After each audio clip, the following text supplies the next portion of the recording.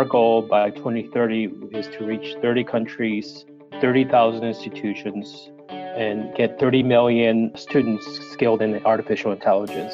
We feel a sense of urgency around this technology. Unlike other technologies or like other previous technologies, AI is coming in to different industry areas, and it's coming in at a faster clip than other technologies.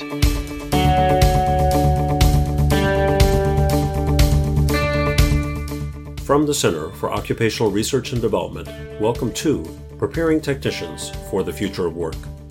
I'm your host, Mike Lasecki. In each podcast, we'll reach out to people who are actually on the front line of the future of work and hear what they have to say. That means interviews with industry, interviews with working technicians, and forward thinkers in the field. We'll do some background research, and we'll curate that research to make sure you have the most up-to-date and relevant information. And in every episode, we'll suggest action that you can take. We want to inspire you to take that action. This podcast is brought to you by the Center for Occupational Research and Development, known as CORD, with financial support by a grant from the National Science Foundation's Advanced Technological Education Program. Opinions expressed in the podcast do not necessarily represent those of the National Science Foundation. You can find out more about our project and our approach at preparingtechnicians, all one word, .org. Our guests today are Carlos Contreras from the Intel Corporation and Professor Bassam Mattar from Chandler Gilbert Community College. Carlos, welcome. You're the Senior Director, America's Global Partnerships and Initiatives at Intel. Carlos, what does that mean? What do you actually do at Intel? Hi, Mike. Thanks for having us, and thanks for the opportunity to talk about this artificial intelligence. So in a nutshell, what I do is interact with government agencies, educational institutions, and partner to help bring in this new phase of technology that we're seeing around artificial intelligence. As a technology leader, we're actually building this technology that runs artificial intelligence, and we see the velocity in terms of the technology, and our concern or our initiative that we have around this is workforce. And we'll talk more about it, but what kind of work skills are going to be needed in the future? How do we make this technology more inclusive for as many people as we can? And that is one of the things that I spend most of my time with, is not only working with the folks here in Maricopa, but also other community colleges in the U.S. Well, thanks, Carlos. Now, Bassam, let's turn to you. You're a professor of engineering at Chandler Gilbert Community College in the Phoenix area. Tell us a little bit about your background and what you do there. Okay, thank you, Mike. Thank you for having me. So my background is in the area of electrical engineering, and as you stated, I've been teaching within Maricopa Community College District or with Chandler Gilbert Community College for the past 30 years as a residential faculty, engineering faculty. And I also teach at Arizona State University in Tempe as an adjunct faculty for the past 20 years in the Department of Electrical Engineering.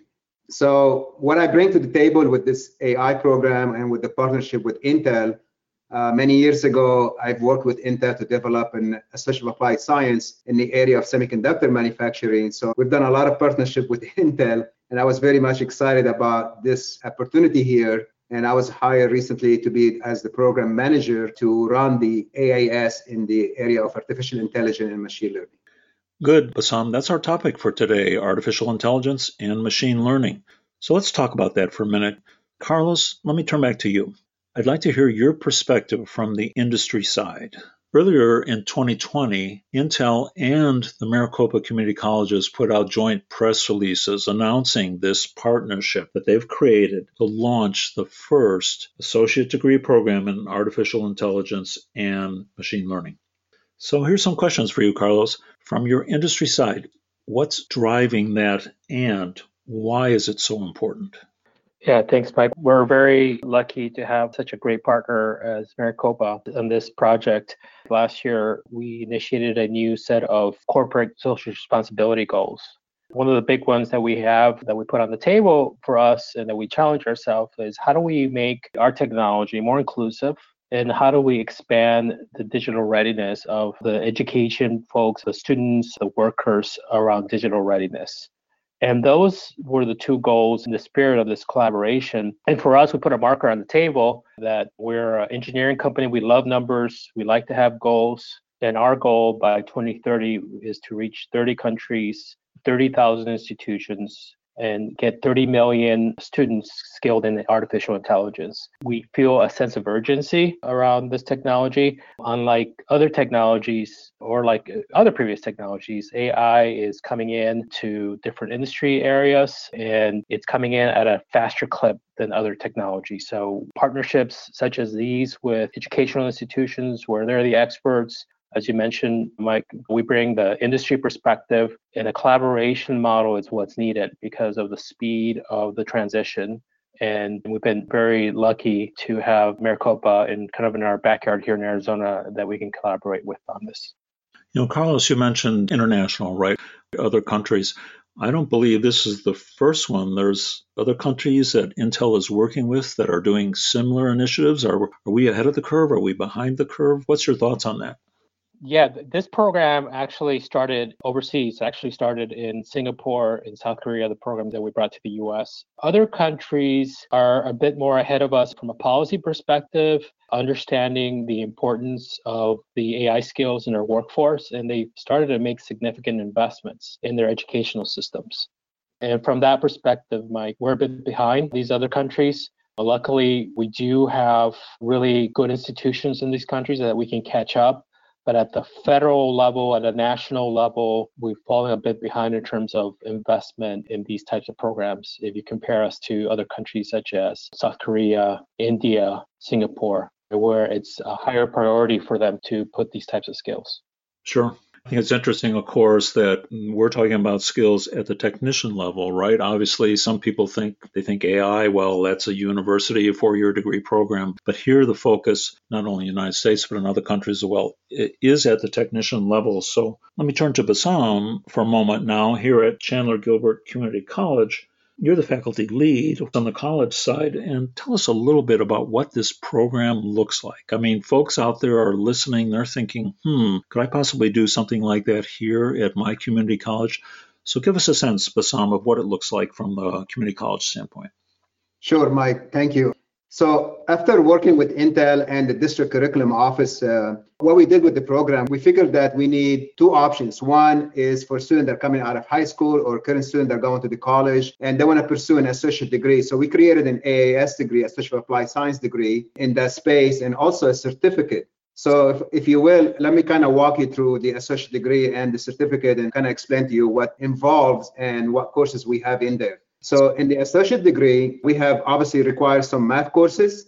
That includes statistics, linear algebra, and calculus, and some introductory engineering courses and an intro to Python. And then the rest of the technical courses are really artificial intelligence machine learning courses. And if I can list them to you, so we have one course which has to deal with introduction to AI. Yes. Another course, introduction to machine learning. We have a course in AI for computer vision.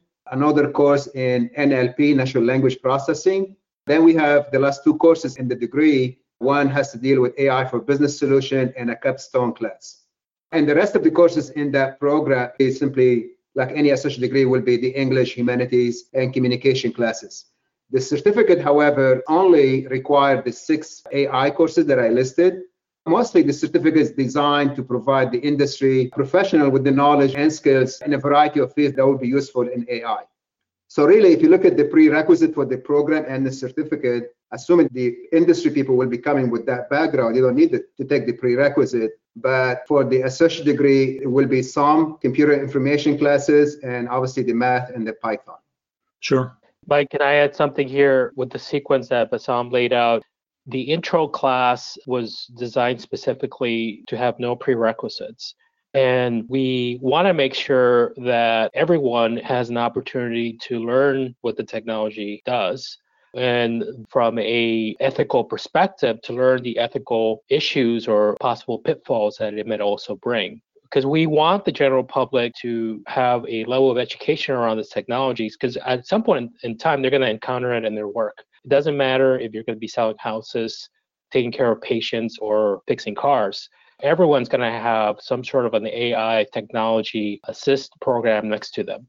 I'm kind of old, so I remember the days before the internet. Kind of similar to what happened when that transition, right? We all had to learn what it was, what kind of information. It's the same type of deal with artificial intelligence. So for those listeners from other community colleges, I would encourage at least offering that intro class, because I think there is a lot of value for the students to get exposed to just the basics of what the technology is able to do and what the future holds, so that they make some choices as they pick different careers and they start their long workforce in the future. Sure. Bassam, let's stay focused on this intro class for a moment. You've started teaching that at the community college now. What's been your experience with it so far? Yeah, Mike. So that class is really a lot of fun because you're introducing the new technology that is out there, including the 5G, and also focus a lot on the issue surrounding AI in ethics, bias, regulation, and professional expectation. So we offered that class in the fall last semester, and we had 16 students enroll in it. And we kind of stopped marketing it late in the summer, and we got only 16. This semester in the spring, the one section that we offered at Chandler Gilbert was full 2 weeks ago, and now we're giving override for a student that wanted to take that class. And we're offering another section at another campus called Estrella Mountain, which is on the opposite side, on the west side of Phoenix. And that class will start the second 8 weeks of this semester. So the student coming to that class is really a variety of background. We got a couple of students actually from Intel taking the class, and we have students that are pursuing maybe computer science. And once they found out about this course, they wanted to get a flavor of what AI is about. But keep in mind, because as you said earlier, the only place probably you get knowledge or education about AI will be in your senior year or maybe in the graduate at university level. So having this at a community college is opening a lot of opportunity for students to get the awareness of what AI is all about. And we have students that literally have a BS or even a master's degree in computer science and taking the class. And we got a couple of students that are already working in the field as electrical or other disciplines, and they are also enrolling in the class. Interesting. Carlos, let me turn back to you. Here's a question. Can you give us an example for our listeners of what an AI technician that's, let's say, someone that might be in a company like yours, like Intel, or maybe other companies that you know about, what would that technician actually do? What is the role of an AI technician? Thanks, Mike. That's a great question. The way I think about this and the way I would encourage listeners to think about this is everything's kind of becoming a factory of data, right? Cars are spitting out large amounts of data. Medical equipment is spitting large amounts of data. Every day, and I had to look this up, every day there's about 2.5 quintillion pieces of data that get produced. That's a number with 18 zeros on it. Yeah. And there is a lot of value in terms of that data that's being generated. And going back to your question about, well, what can you typically do with that information? If you take a retailer, for example, knowing what your customers are interested in, using machine language to figure out inventory levels and supply levels with real time, and not try to guess what SKU you're going to put in your store. For us, everything from our factories that we have here in Arizona, our semiconductor factories that we have, in terms of looking at how material is moving through your factory, doing predictive analytics on equipment in terms of whether something has a probability of going down, and so you want to go in there and fix things before the machine goes down. Right. Supply chain issues. So just this whole notion of having more data available to do your job and shifting your focus, if you're a worker, in terms of using that information and that data to make sense of it and to interact with either a customer or do something that's more value added to something like a factory.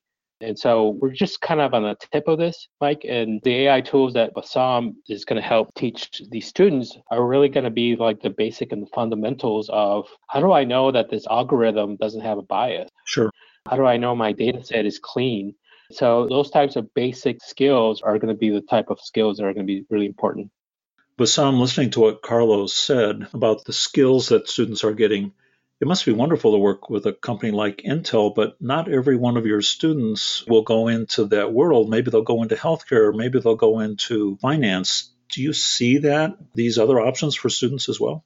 Yeah, absolutely. Actually, our advisory committee for the program is going to have in it, AI is not just used at Intel, obviously. As Carlos mentioned, it's used in retail and e-commerce, used in healthcare and medicine, education, marketing, you name it. It's funny, I read an article, it says, whoever leads in artificial intelligence in 2030 will rule the world in 2100. So it's a very broad use of AI. And so Wells Fargo in Phoenix area is very interested in this. Northrop Grumman with the aerospace is interested in that as well. So we're having different companies to be a part of the advisory committee, and they're going to be contributing to the curriculum and that we teach in our classes. Carlos, I like that. Bassam said we're going to rule the world starting in 2030. I like that. Get him a crown or something. You're right. Here's a tough question, though, for you, Carlos. I'm not sure how exactly to phrase this, but do you think AI will cause technological unemployment? And what I mean is, do you think industry will need fewer or more skilled technicians as a result of this AI infusion that we're talking about? I think if you kind of look at previous disruptions where the technology has brought in, yes, what we've seen is there's been a shift in the skills. And I see that happening, it's starting to happen already, where the skills that Bassam talked about are going to become more important. So am I going to need, for example, someone to log data? Probably not, because the machine's going to do that. But we are going to need someone to analyze the data, make sense of it, and take next steps in terms of where you create value. And that's traditionally been the shift that you've seen with new technologies is that the jobs, the skills kind of shift, because something that's automated, there's no jobs there anymore. However, the analytical piece of it, the problem-solving piece of it, the collaboration piece of it is still going to stay there. The thing that is definitely going to shift is the skills, which is why community colleges are so important, because we play such an important role in reskilling workers, people coming back and picking up new skills. And this technology is going to have an impact in everything: automotive, healthcare, as Bassam mentioned, manufacturing. And you kind of see that from our local industries because the demand that they're seeing for these skills. And so I don't have a crystal ball, Mike, in terms of, well, what does that mean at the end of the day? There's a lot of press and there's a lot of studies around this, and everything kind of seems to balance out at the end of the day. But what's important is that people need to get reskilled, because if you don't get reskilled, then you can't go into the next phase of job growth. And that's the big worry that everyone has. And that's one of the big reasons why we're doing these types of programs, because we want to make those skills available for people to go back and get reskilled. Carlos, let me make a comment here with our own project preparing technicians for the future of work. We've seen over and over, talking to industry and people like yourself, that it's that reskilling their current employees, keeping them up on that technology side of things. That's one of the key things. So I'm pleased to hear your comments there.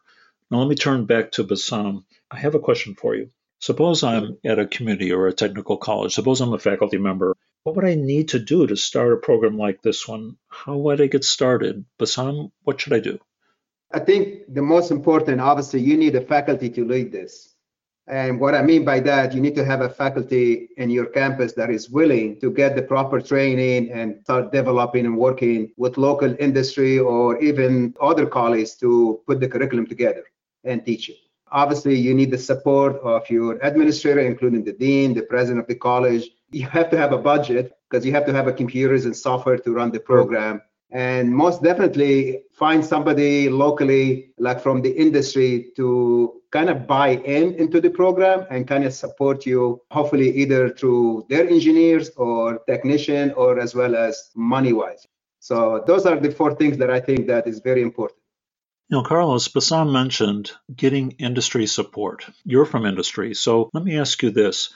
How do you make a decision to work with an educator? You've got to find some value there. What is the value proposition that an educator can give to you to get you connected, to help out? Carlos, what do you think?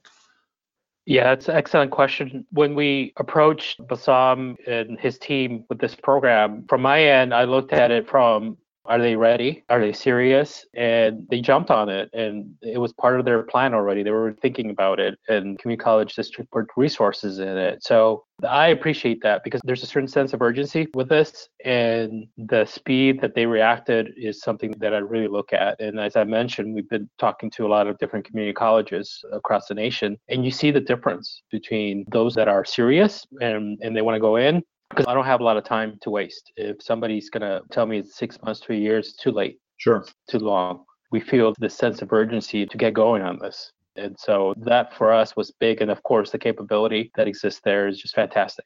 And people willing to learn in that journey has been great. So nothing but good things to say about Bassam and his team in this collaboration. Thank you. So you appreciate that responsiveness. I think that's a key thing. Bassam, from your standpoint, one of the things that Carlos mentioned was expanding the reach of programs like this to all kinds of populations. What type of students do you have there at Chandler Gilbert? What are they like? So as I indicated in the previous question, the type of questions we have at the college, we have different programs in engineering, we have computer science, we have software engineering. We have students just coming out of high school and coming to the college to pursue technical degrees or non-technical degrees. So like this semester, we're literally doing something like a learning community between English, psychology, and the intro to AI, where how is AI used in the area of psychology and so on. So it's not just technical, but it is broad. And as I mentioned before, the students that are coming to the program, especially with the intro to AI, because it doesn't have any prerequisite, they're of different background. You know, today it's been fascinating for me talking to both of you because this is such a new development. And as Carlos mentioned and Bassam emphasized, everyone has to know something about this. It's going to be an expectation. We talked about the drivers. Carlos, you mentioned the huge amount of data that's flowing in from business sectors, whether it's finance or manufacturing, data that's coming from sensor networks or any other place. And the role of these technicians is to really play a key role in managing that data. And something else you said really struck me. It's important, not just the data, but they have to know that the integrity of the data is there. They have to be able to understand what's coming out of an algorithm. Is the data clean? I think those are important things that a technician can do. And Bassam, you talked about creating this program that you've started. I wrote one thing down in my own notes is you've got to have a committed faculty member who wants to make that change. And they've got to increase their own skills. They're not likely to necessarily come to the game with those skills. And finally, of course, strong industry partners. I guess that's true for any new program, but particularly here. Bassam, here's a tough question. When are you going to have all of those 6 courses developed in your ideal world? Well, our goal and our projection is we'll have everything done by spring 2022. All right. So we're offering 2 of these courses this semester in the spring. We'll be offering 4 courses in the fall of 21, and all the courses will be offered in spring of 2022. Carlos, you mentioned having a program that's responsive, especially in a time sensitivity. That's a pretty aggressive time frame, so that sounds good. We certainly see this whole area, AI and machine learning, as part of the future of work. Carlos, thank you for attending today. I appreciate your taking time out of your busy schedule. Thank you, Mike. And Bassam, great talking to you again. Good luck with getting those students through those classes. Thank you, Mike. I appreciate having us. That's it for today, listeners.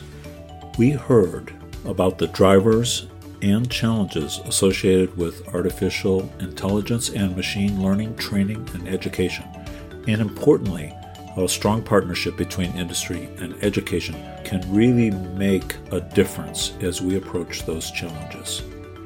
I want to encourage you today, I want to offer these challenges for you.